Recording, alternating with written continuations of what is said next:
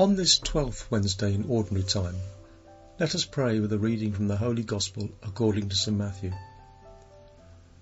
Jesus said to his disciples, "Beware of false prophets who come to you in sheep's clothing, but underneath are ravenous wolves.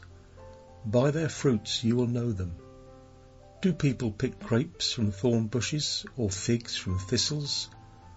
Just so, every good tree bears good fruit, and a rotten tree bears bad fruit. A good tree cannot bear bad fruit, nor can a rotten tree bear good fruit. Every tree that does not bear good fruit will be cut down and thrown into the fire. So by their fruits you will know them." This is the Gospel of the Lord.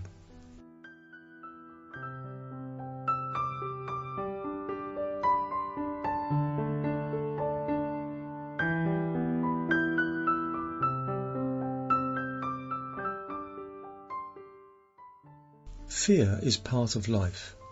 It's almost part of our existence, whether we like it or not, whether it bothers us or not.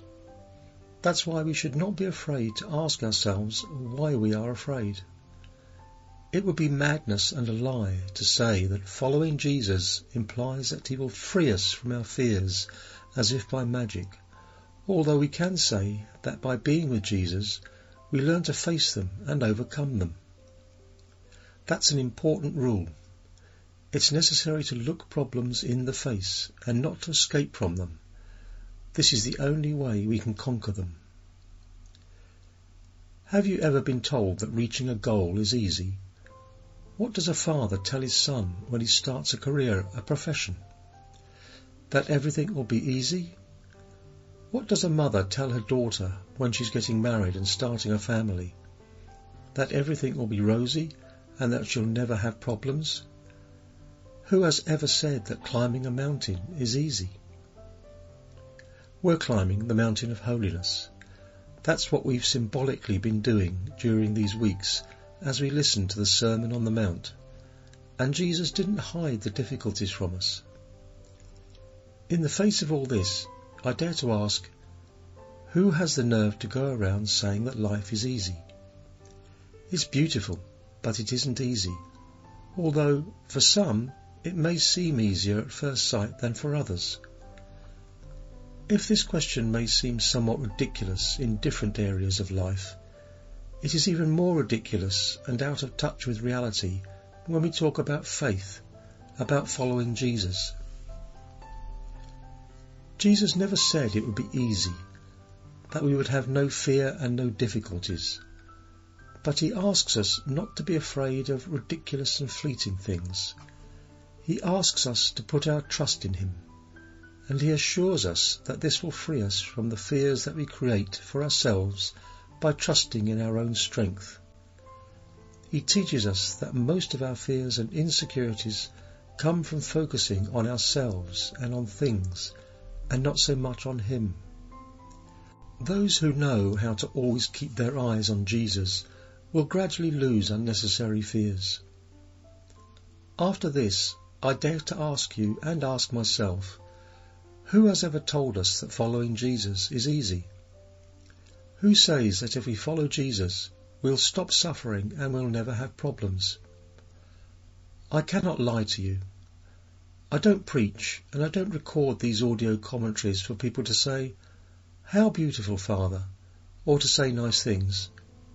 I preach, or at least I try to, because Jesus asked us to, and he asked us to do it in his name, without transgressing his words, without modifying them, at least.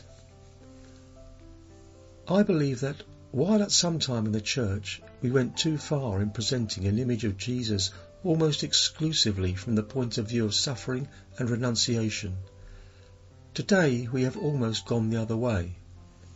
It seems we're afraid to talk about the difficulties, about what following him implies, about sacrifice, about saying no, about renunciation, about surrender to reach something greater.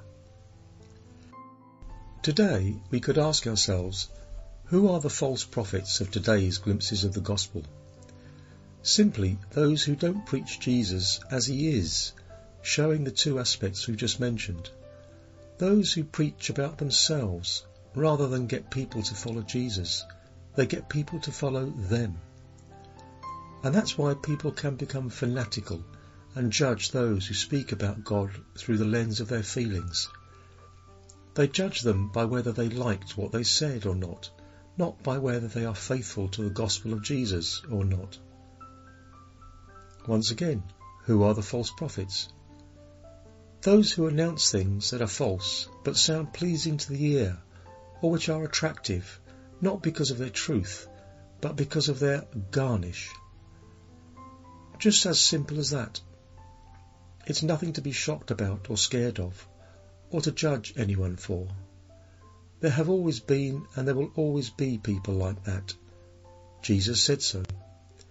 He anticipated it, within our church and outside the church. There are even false prophets who are full of good intentions. It's possible to proclaim the gospel with very good intentions and yet to proclaim it wrongly. It's not the intention, but the faithfulness to the message that's important. I can be very good, a very good person, a well-loved one, but fail to preach the truth. Of course, it's worthy to have good intentions, but our discernment shouldn't focus on that. We can't tell the intention at the heart of each preacher. Then how do we get to know them? By their fruits you will know them. What fruits? That many people follow them? That everyone loves them? That people don't criticize them? No, by fruits of holiness, not fruits of marketing or numbers. There have been and there are many evil men in history who were acclaimed by thousands. That's why quantity is not a criterion in the gospel. The fruits that Jesus refers to are not worldly fruits, following the criteria and logic of the world. For that we have advertising agencies and pollsters. It isn't like democracy or majority rule. We don't measure things by quantity, but by their fruits of holiness, by fruits of faithfulness to God's will. So, who measures the fruits?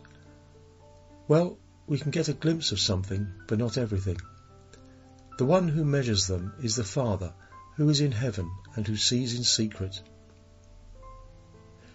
Christians are prophets in earnest if their life is for the glory of the Father, and if they succeed in guiding those who see them and listen to them to glorify the Father, not them. It doesn't matter how many followers they have or how many love them. What matters are the hearts which, thanks to their love and their life testimony, will love Jesus and the Father more. It doesn't matter whether or not they do what people like, although they should never look down on people. They never despise people, but always they do what pleases the Father. You and I are prophets. Every Christian is a prophet. Yet whether true or false, that depends on us. Well, beware of false prophets.